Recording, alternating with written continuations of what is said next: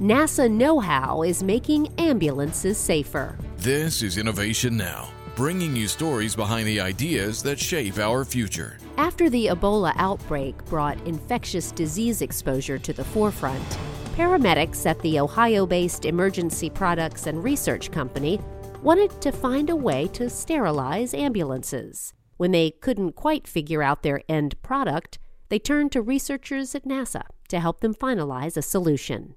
At altitudes above Earth's breathable atmosphere, atomic oxygen, or unpaired oxygen atoms, can be destructive.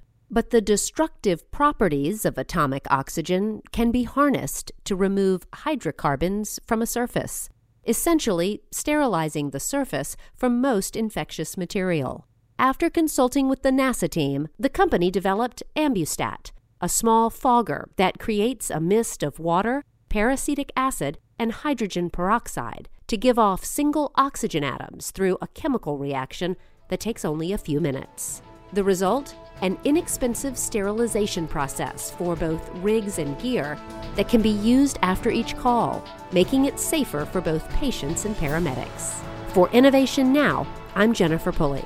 Innovation Now is produced by the National Institute of Aerospace through collaboration with NASA.